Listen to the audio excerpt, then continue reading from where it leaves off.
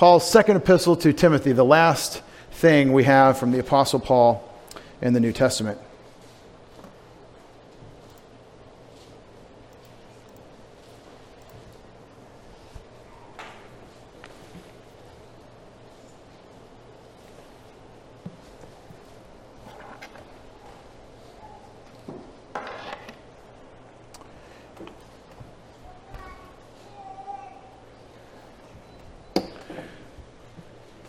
I appreciate you who struggled through after the hurricane last Sunday for second hour with all the hiccups and glitches with the online delivery. That's the worst online service we've done in years. And I'm just rusty and out of practice. And so I know what happened. Some of you, I feel like I should be accountable with you about what happened. So the microphone input for the program that we used to do live streaming was the webcam, and that's not good. I have a dedicated microphone. I did a lot of work to get it set up, but it wasn't the input. And the setting was off. So every time I switched from the camera, it switched off my mic. And so all that work I was doing to try to show you different things was ruining the message. So I've tried to do something exactly opposite. Today we're acoustic, just the Bible. If you'll turn to, as I said, 2 Timothy, we're going to talk about what it is to take on God's work in several themes. One is that it's interpersonal.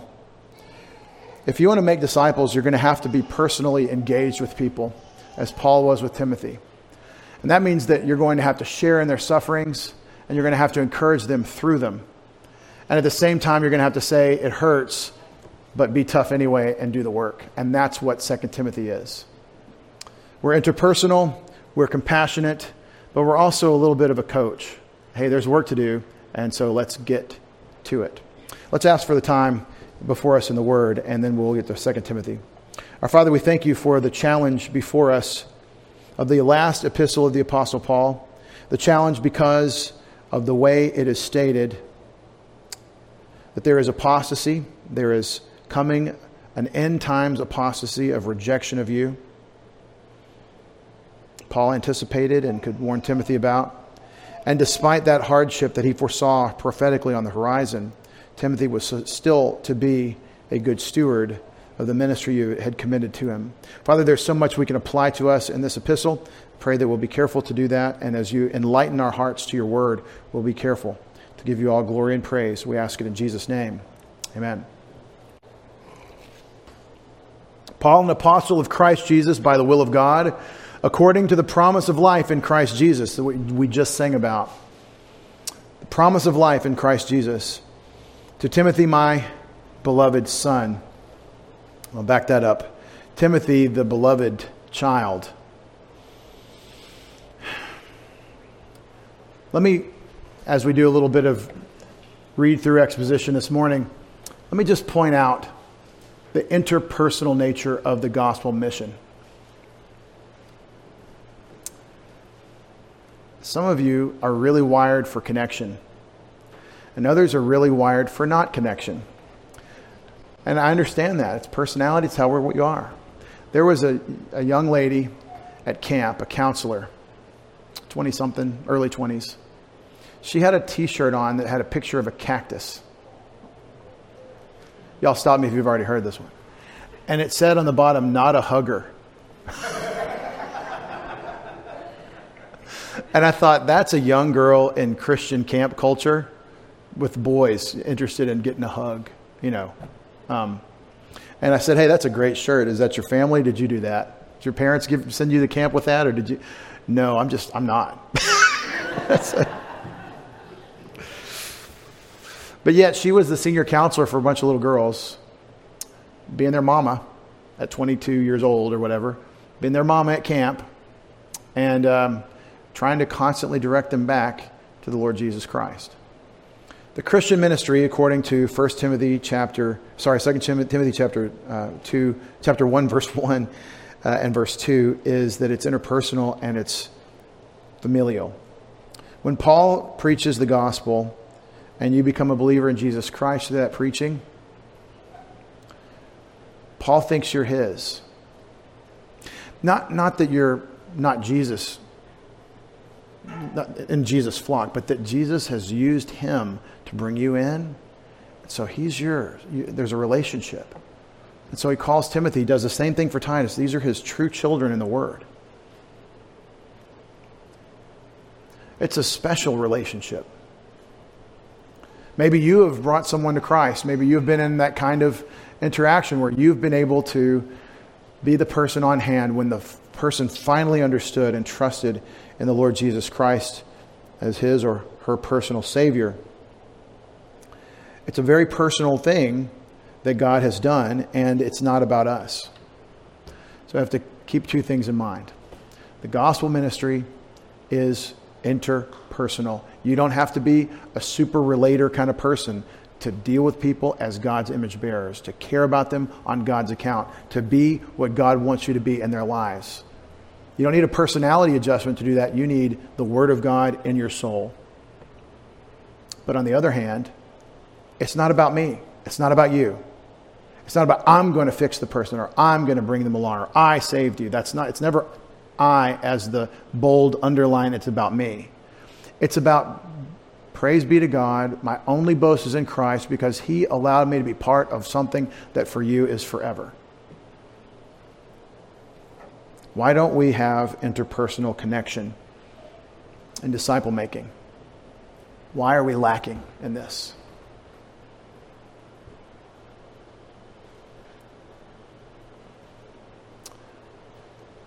I have 18 reasons, but I'll just share 2.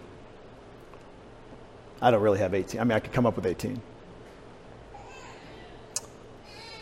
One reason we're disconnected is because we lack connection with God, because we break fellowship with him, and that relationship between me and that other Christian is about fellowship with God.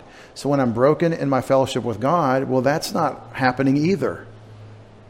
And so there's no power, there's no basis for the relationship, and we feel like a hypocrite. That's one reason. And the second is obviously related. I've broken fellowship with God, and so this is not about God anymore. When I'm sinful, when I'm carnal, it's about me. But the second thing is we feel that to make this about God, I have to be about God. If I want to be in my own head about personal sin, that's not the nature of disciple-making relationship. So it really does come down to your walk with God. A compromised walk with God through personal sin or a neglect of God's word means that I feel hypocritical if I'm trying to make disciples with someone. So it really is a product, this problem of failed interpersonal relationships in disciple-making. Unlike with Paul, who's on the mission all the time and in the word constantly, as our example, it's a product of our negligence, our spiritual lackluster, our laziness. Now, I could just jump into James real quick and tell you to cleanse your hands, you adulteresses, and weep and mourn and turn your revelry into crying and all that. And I'm not going to do that. This isn't a message today about how you're getting it wrong just because Paul tells Timothy that he's his beloved child. But what we should do with this is where we need to change our thinking or repent about our responsibilities to one another in making disciples. We should do it. We should repent. We should say, okay, God wants me to be part of this work in which Paul, when he's getting it right, can call Timothy his family member. And we need to be that. Maybe your struggle is, I don't know how to be that. I don't have a good family relationship. I've never been close to people. I don't make good friends. I'm not that kind of person. That's your prayer life. Pastor, you're telling me I should be like Paul this way, but I'm not. Tell God.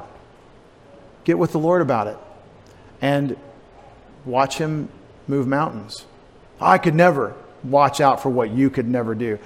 You and I, perhaps you've watched, I certainly have. I've seen wonders wrought in people's character through just the Word of God that I could never have imagined. Oh, he'll never be able to do X, Y, Z. Oh, I could never. Yeah, you can, and you'll be amazed what you can do. If God wanted me to be interpersonal and related to people, then he'd make me that way. Well, pay attention to his word and open your heart when you open the word and see if he doesn't. To Timothy, my beloved child. And then you have what God wants for every one of his beloved children. Grace, mercy, and peace from God the Father and Christ Jesus our Lord. If you've read the story of Ruth, if you read the book of Ruth, you know that one of the most interesting characters in the Old Testament, Boaz, never says anything but the right thing as he's presented in the story. Ruth's husband, Boaz. Boaz only says the right thing. Does anybody remember what the first thing Boaz says in the book of Ruth? When you put quotes and Boaz speaks, you know what the first thing he says? A blessing from God to his subordinates, to his workers. The first thing you know about him is a blessing from God. May God bless you. May the Lord, may Yahweh be with you. This is everything. This is constantly in the words of the Apostle Paul. Grace, mercy, and peace from God the Father and Christ Jesus our Lord. Again, the way to be like Paul here at the end of the Christian life of Paul and to be able to interrelate with other believers, broken and sinful as we are and as they are, and the way to offer God's blessings and a sacrifice from Hebrews 13 of praise and lips that confess our Savior. The way to do that is to stay in fellowship with God. The way to do that, in other words, is to abide in Christ. The way to do that is to stay connected to the vine. And then it is the fruit of the Spirit. Then it is the work of the Lord Jesus in you. And if you're struggling in these things, it's just indicative of a stalling spiritual life. Now, you can come here every time the doors are open. You can fill your notebook with notes. You can memorize the passage I'm going to study because you knew 2 Timothy was coming because we're at the last book of Paul, and get nothing out of it. You can. It's possible. I've seen it. It's also possible to come here and open your heart to God and His Word and come to know Him and serve Him as He really is, and to grow to spiritual maturity and serve Him in His work in a mature way within your spiritual gift. And the difference is knowing about God and knowing God. The difference is hearing things, and the difference is coming to know the one that you've come to serve. And it's the difference between hypocrisy and worship. Now, Paul says in verses 3 through 7 what his desires are for Timothy and his prayers. And in this section, we get the theme of why he writes, the occasion for writing. Something has gone wrong in Timothy's ministry. We had him set up for success on the front end in 1 Timothy. And he's going to Ephesus, and there's going to be hard work. And then we took a break from thinking on Timothy because Titus came next, and he sent Titus to Crete, set him up for ministry, a very similar letter to 1 Timothy. And now 2 Timothy is the mop-up, it's the cleanup, it's the triage, it's the emergency room after Timothy has been broken and battered on the mission field. I was talking to you about these people up in Maine, Camp Good News. For kids that are 14 to 18, their version of youth camp is a 10-day training ground called Christian Youth in Action. It is camp. You sleep away, you have a counselor. But it's a training event in which they are teaching teenagers to share Jesus Christ, to run good news clubs, to interact with people and start conversations for the gospel. In some cases, they'll take them downtown in nearby Maine, downtown Lewiston, hopping, crazy place, you know. They'll take them to just try to share Christ with strangers. And they'll do it in a controlled way where there's an adult with them. And they may get their feelings hurt. They may say, I'm going to try this conversation starter we talked about. And the person laughs at them or curses them or something. And there's that adult right there to say, okay, let's talk about this. When you get hurt because someone is offensive to you, think about when you were a kid and someone insults you in school. If you had your parents and they were training you and they were concerned for your development, that was always a training opportunity for you to take that pain and learn and deal and take it back to God. That's what that is. Moms and dads who have kids and you're thinking about, what am I doing with my kids? It's always a training opportunity. Deuteronomy 6, again, whether we're laying down or rising up, whether we're sitting in our house or going about the way, we're in the Word. It's about the Lord Jesus. But moms and dads, when you have a kid that comes to you and they've been hurt by some other human being, that's very similar to a training event for sharing the gospel with people, especially in a culture that's growing more and more hostile to the Lord Jesus Christ. What do you say to them? You say, son, you have to consider the source.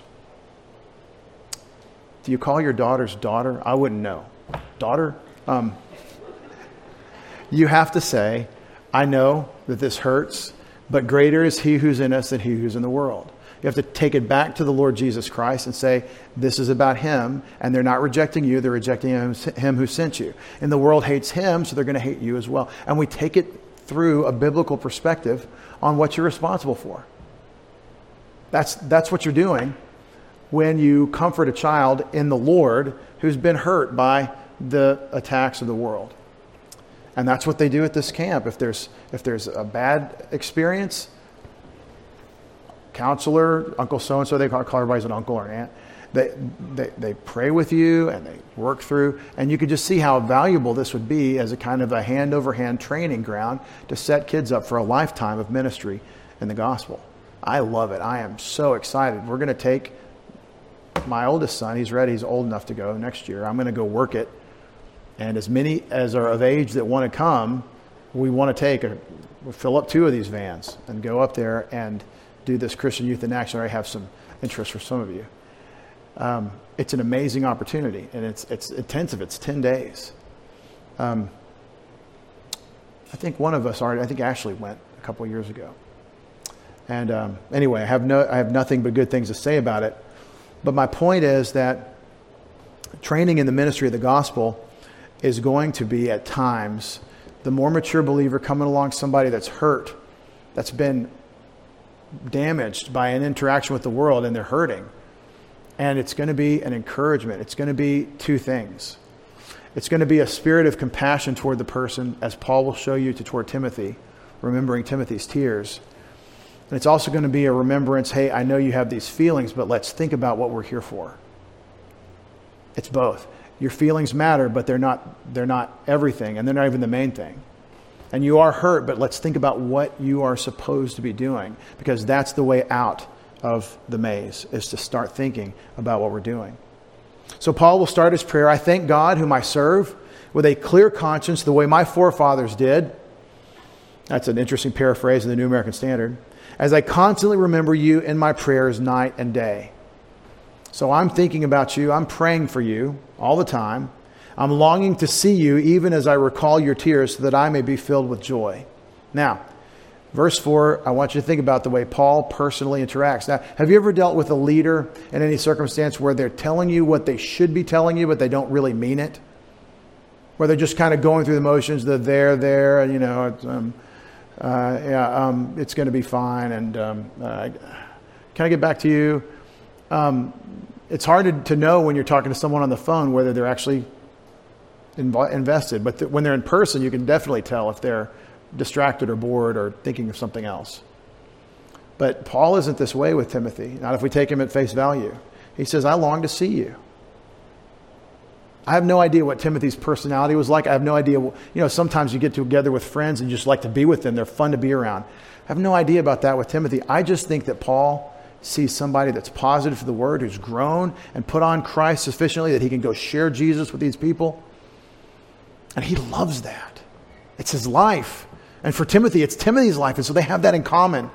And the more intensive they are about the word, the more their rapport will grow. And so Paul says, I'm longing to see you, constantly remembering you in my prayers in verse 3, longing to see you so that I may be filled with joy. Paul is telling Timothy that in getting together, I talked about this at the end of Titus, the biblical doctrine of Christian co-location. I just want to be with you. That will fill me with joy. What is he talking about?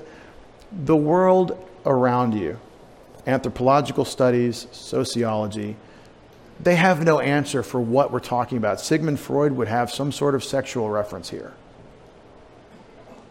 But what's he talking about? He's talking about the joy of co-laboring in the gospel. Paul is a soldier for Christ, and Timothy is right there in the ranks with him, and there's no camaraderie. There's no camaraderie like that kind of service under opposition. Knowing you're in the right mission for the right cause, working together, sacrificing and serving together. You'll hear service people, and we're all thinking about the military these days. We better be. Constantly reminding God of them in prayer. The military people will tell you that there's no greater experience they've had of camaraderie than when they've gone through some hardship. They've been through a difficult training process or a combat scenario, combat brothers. The guys that Stephen Ambrose interviewed from Easy Company, from the 501st Parachute Infantry Regiment and the 101st Airborne to write Band of Brothers. These men were brothers because they'd been through so much together in combat. There are many books written about this one group of people. But this is the nature of the relationship. And so I think we should think about this. Do you have this in your life? First of all, are you a soldier of the Lord Jesus Christ in the work? Are you in harness to do the work He's got you doing? Because I'll tell you, it's not being offensive to people. It's not getting in people's face.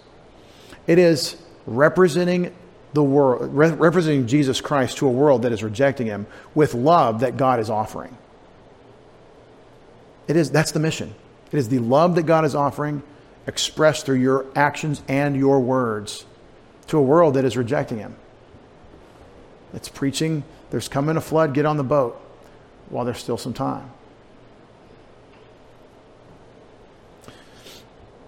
One of you asked me a very important question looking at the news of our time. I'm talking about the mission. I'm talking about the attitude and the compassion and the interrelatedness that we see in Paul and Timothy. And where do you have this in your life? I'm asking that very self-judgmental question. It gets me too. Now, very important question. David, as you look at what's happening in our foreign policy, as you look what's happening in our country, Victor Davis Hanson said, if you do the math, the amount of military equipment that we just gave a terrorist organization amounts to the full complement of American military financial aid to Israel for 35 years. And the people we gave that material to would love nothing more than to destroy Israel with it. It's crazy what's happened. And so my friend says, why are you not talking about this all the time? Like, how do you not preach on this constantly?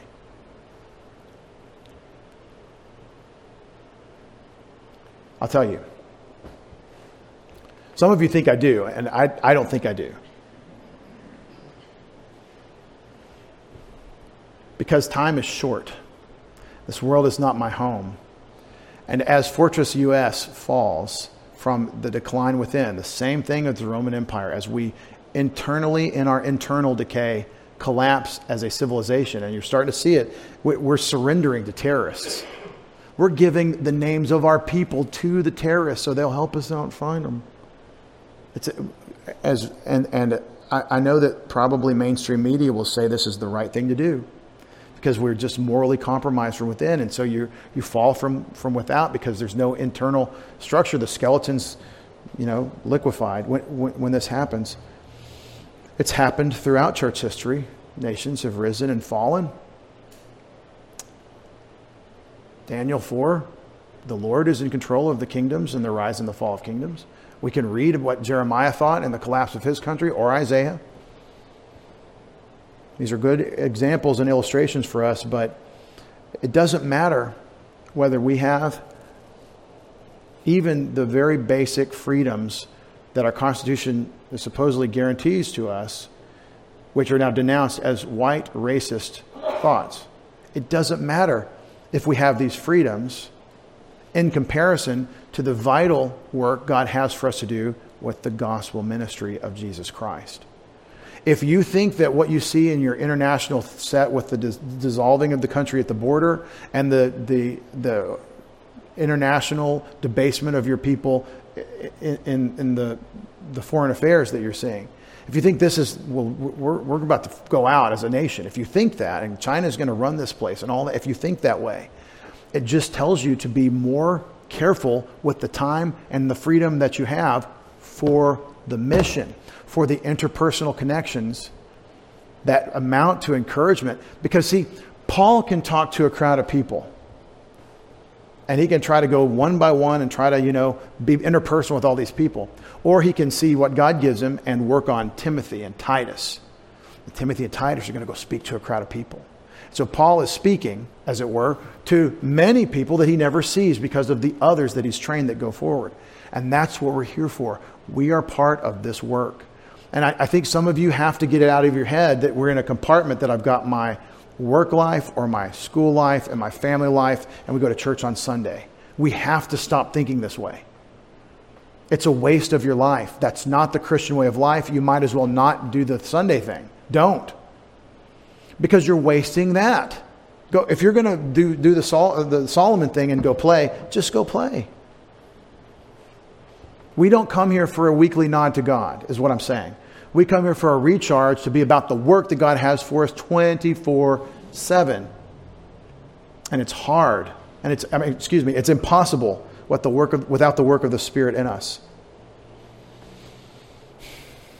The reason I keep my finger in the Bible, which makes me, as I teach Paul, constantly harangue you about the mission that every single one of you is responsible to be a part of. I don't care what else you're doing for your living. That's not your mission.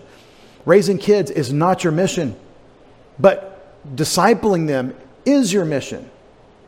Them growing to maturity and surviving the throes of childhood, that's part of how you get there. But your job is to make a disciple of that child. And those around you, and their friends, and anyone else that God brings in your periphery. What I'm saying is that I think that the circumstance we find ourselves in this country is a foregone conclusion. Watching the ship sink, the hull is already compromised. The water's been rushing in for a long time. We're just starting to see the bow tip up. That's what I think, morally. Because I believe, in principle, I think that internally you have to have things sound so that externally you have good policies. But if internally we're flying rainbow flags over Afghanistan, I expect that to end up blowing up in our faces because we've lost our minds. So what am I telling you? Time is short, beloved. Tick, tock. And Paul feels the shortness of time as he writes this letter. He says, I am about to be poured out as a drink offering when he gets to chapter 4. I long to see you even as I recall your tears so that I may be filled with joy. Paul has a lot to rejoice about. He's rejoicing in the Lord always. Again, I say rejoice. In Philippians 4, he can always recall all the doctrines that he's taught us through his letters. But he also has the interpersonal joy of co-locating with people of like mind who get it. And I believe that's what you and I should have every time we assemble. I'm with people that get it, that this life is about God and his work through us and bringing many sons to glory. He says, I'm mindful of the sincere faith within you, which first dwelt in your grandmother Lois and your mother Eunice, and I am sure that is in you as well. That's your focus on the family verse in 2 Timothy chapter 1 and verse 5, that this is a multi-generational impact. We do want to bring out when the Word of God honors women, because it's considered, by many to be a knuckle-dragging, paternalistic, whatever document of oppressing women and keeping them under the thumb. And the Democrats will tell us that the Republicans are America's Taliban because they believe the Bible or whatever. I didn't say it. I just used it as an illustration. But if we watch the Bible, God is constantly honoring women. He's constantly saying, look what I did in creating womanhood, and look what this one did in honoring me. So forevermore, you and I are going to be looking forward to meeting Lois and Eunice, grandmother and mother of Timothy. The grandmother, this was interesting to me. I didn't know the word for grandmother in Greek. It's not a common word that you would think in the Bible, but it's M-A-M-M-E. I was blown away. We are speaking Greek to our mommies. M-A-M-M-E, and the A says ah, and the long E at the end, the eta says A or E. Today in Greek they say E for Ada. Mami, mame. That's how you would say grandmother in Greek. I think that's pretty cool. And the accent is on the first syllable, mame. So if you get some interesting conversations with your kids calling you mame from the Greek, tell them, no, that's grandmother. Mother is mater, where we get the word mother. Anyway, what are we doing with families? Well, in Paul's case, see, he went to the Roman province of Galatia and he preached the gospel in Lystra and Derbe, where Timothy's from. And the grandmother, middle-aged woman, heard Paul preach. And I think of Timothy as a baby in his mother's arms when Paul first comes through, or a little boy. And I think grandma heard, because he mentions her first, her grandmother. I think she heard Paul, and like the woman in John 4, and the Samaritan woman, I think she went and got her daughter and said, oh, you got to hear this. I think it's something like that. And somehow they both, because it's one generation, it's within a 20-year period, that this has happened, that this boy has grown up with this witness from his two matriarchs, his mother and his grandmother. So they were adults, right, when they first heard Paul, and they both came to the party and they raised the boy in it, and they saturated him with what Paul had given them. That's a model for us. I love it. I love that the grandmother's involved.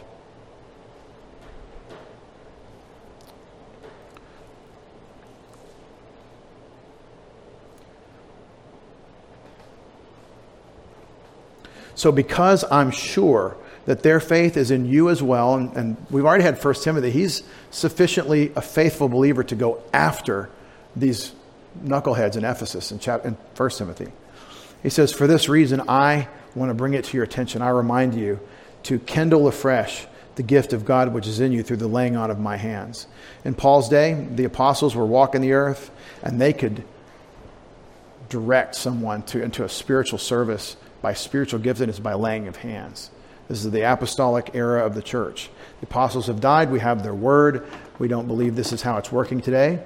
But in the early part of Paul's ministry, this is how it worked. And so Paul deputized Timothy. We symbolize that with laying on of hands in an ordination. But we believe that the spiritual gift is directly from the Spirit when you become a believer, the minute you first believe in Christ. But he says, you've got this spiritual gift. And I know you do because I was there when you received it. And so you need to put it back into practice. Verses like this in verse 6 make us want to know what our spiritual gift is. So we'll know that we're putting it into practice. This is one of the great conundrums of Christian life, is that God doesn't tell you what your spiritual gift is. Wouldn't it be nice if you were born again and issued an indestructible Bible, right? You can't tear the pages, only notes that are correct, make it like stay in there. Everything else kind of erases off. But you're given an indestructible Bible, and there on the inside cover it said, born again this day is your name, and bound for heaven irrevocably by the love of God, which will not let me go. And your spiritual gift is helps. Get to work. Would it be nice if it did that? But it doesn't do that. How do you know what your gift is? How do you know to do what Timothy's told to do, is to kindle his gift afresh? How will we do this? And the answer is, take a Scantron test. Some human made up that doesn't know any more about it than you do. Let's ask humans. Let's ask people. What's my spiritual gift? I don't know. Help me bring the groceries in. Helps. Your helps today. Or I don't know what your spiritual gift is. That's God's decision. That's God's direction. Let's watch you grow. It's the ugly duckling, people. It really is. It's the ugly duckling. Do you all know the story? I think it's Hans Christian Andersen. Okay. The duck hatches and is ugly, and he doesn't look like the other ducks. Because, spoiler alert, his genetics don't work to be a duck. He's not a duck. He's genetically a swan. So he's ugly compared to the pretty little fuzzy yellow ducks. He's big and ugly and black. But he's fuzzy, and he quacks, and he's got flippers, so okay. But from the very beginning, he's genetically this thing that he's going to grow into being. And as he eats his food, and as he grows up, and as time goes on, and he swims his laps, he spreads his wings, all of a sudden he's a great big trumpeting swan. Why?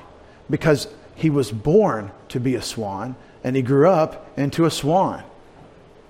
That's the story. Now, that's how your spiritual gift is. You are what God made you when you first trusted in Christ. I believe that's how it works. I think that's the indication in Ephesians chapter 4. We all received a spiritual gift in verse 7. And it's contingent. It's at the point of our salvation when we trusted in Christ. And you're born with a spiritual code, spiritual genetic code to grow in to what you're gifted to be. So how will I know what it is? Well, I think you'll grow and you'll eat your food and you'll swim your laps. You'll fly your patterns. You'll do the work that God has for you to do. You'll eat the food, the superfood that grazes you spiritually. And you'll find yourself with certain, listen to it, inclinations and aptitudes that bear on the work of making disciples. You might find that you're most content and most useful to others when you're fixing something. And I'm not saying that that's not a stated spiritual gift in the Bible, but we have plenty of evidence in Scripture, starting with Bezaleel and Exodus, of the Holy Spirit equipping a man to be an artisan to do the work that God has for him to do. So don't misunderstand. I'm not saying that your spiritual gift is fixing things, but maybe as you grow spiritually, you find that you can serve and help in this way. Maybe you find yourself wanting to be around people. I grew up that way, feeling guilty about it, because I thought that meant that I was too dependent on people or something, and that you can become. It's dangerous. But what I learned was, no, I want to be around people because I have work to do, and it's the people. So what happens? So you grow up spiritually, and then you start functioning in your gift. You have certain inclinations, you have certain aptitudes that bear on the work that God has commended to the church. Where did I get it? As we close, I'll just read from Ephesians chapter 4.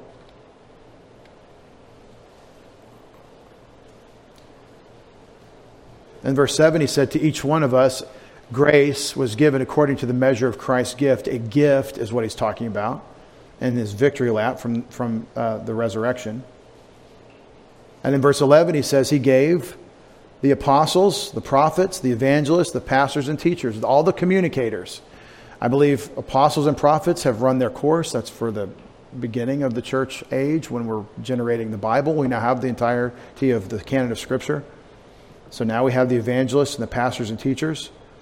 Now these are communicators, and I'm saying there's something you can learn about all the gifts here, because what these communicators do, listen in verse 12, they were given for the equipping of the saints, that's you and me, believers in Christ, for the work of service, to the building up of the body of Christ. That is the Great Commission. The building up of the body of Christ is recruiting and raising believers. It is evangelism and disciple making through the Word of God. And so these communicators are equipping the saints to do the work. That's what I'm trying to do now, is give you a sense of the high privilege of doing it, the conviction that it's also your responsibility, and that it's something God has for you in your spiritual giftedness. Now again, everyone has a spiritual gift, just like Timothy. And it is not an option. It's not set up for you as optional. I may use my gift. God's intention is that in longing for the pure milk of the Word and studying God's Word and coming to know Him in a mature way through His Word, you will grow spiritually into the normal expression of that gift. You'll have certain inclinations, certain aptitudes that will empower you to love others in the building up of the body of Christ. I think that the spiritual gift list in 1 Corinthians 12, the spiritual gift discussion, in 1 Corinthians 12 through 14, has in the very center of it the question of love, in part because your spiritual gifts are special enablements for you to love the body of Christ. And so Paul says to Timothy in 2 Timothy 1:6, for this reason of my love for you and your faith and this multi-generational impact, I remind you to kindle afresh the gift of God which is in you through the laying on my hands. And then this is the challenging part where he has compassion for Timothy's tears, but he doesn't end on compassion. He says, for God has not given us a spirit of timidity or of cowardice or of defeat, but of power and love and discipline. We don't relate interpersonally because we're scared to. Afraid we'll be rejected, or afraid, I don't know, some of you are just afraid of being bored. We don't relate as we should for a lot of reasons, but they generally amount to, I'm not on mission and I'm not in fellowship with God. So get back in fellowship. The way you do that is you confess your sins to God, seeking the forgiveness that God promises through that forgiveness, through that confession. And you get in His Word and look for that growth. And the growth comes from seeking to know Him. Well, the challenge of 2 Timothy is how do you love somebody back into the work when they've been hurt and taken offline?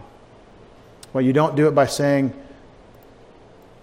you're gonna just have to be a victim. You say we have something, we have certain responsibilities, and we need to step up to them. That's what I learned from the Apostle Paul, and it helps me answer some tough questions in leadership that I have from time to time. The answer is very rarely there. I know it hurts, the end. It may start there, but the answer generally is, and so now let's switch over to thinking about what we're responsible for.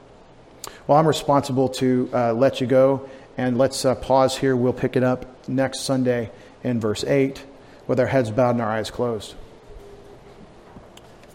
We dedicate the closing moments this morning to anyone who may be in the hearing of my voice out online or picking up this recording later. If you're here in person and you don't know the Lord Jesus Christ, then we're definitely talking to you, and we don't know who you are. But God does, and He wants you to hear these words. The Lord Jesus Christ, God the Son, took on flesh to save you from your sins. You may not even understand that you have sins. But the truth is that a perfect, holy, and righteous God is going to have to judge sin in us, and we are all guilty of it. The Christian confession is not that we Christians are the good people and unbelievers are the bad people. It is that we are the sinners who have been saved by grace, and those who don't trust in Jesus Christ don't have that salvation. So we desperately want you to consider it. The simple transaction of the cross meant everything to God. For God so loved the world that He gave His only begotten Son, that whoever believes in Him will not perish but have everlasting life. God demonstrates His love toward us in that while we were yet sinners, Christ died for us. This is the love of God toward you, and it means everything. God even gave His Son. He who gave over His only begotten Son for us, how will He not freely with Him give us all things?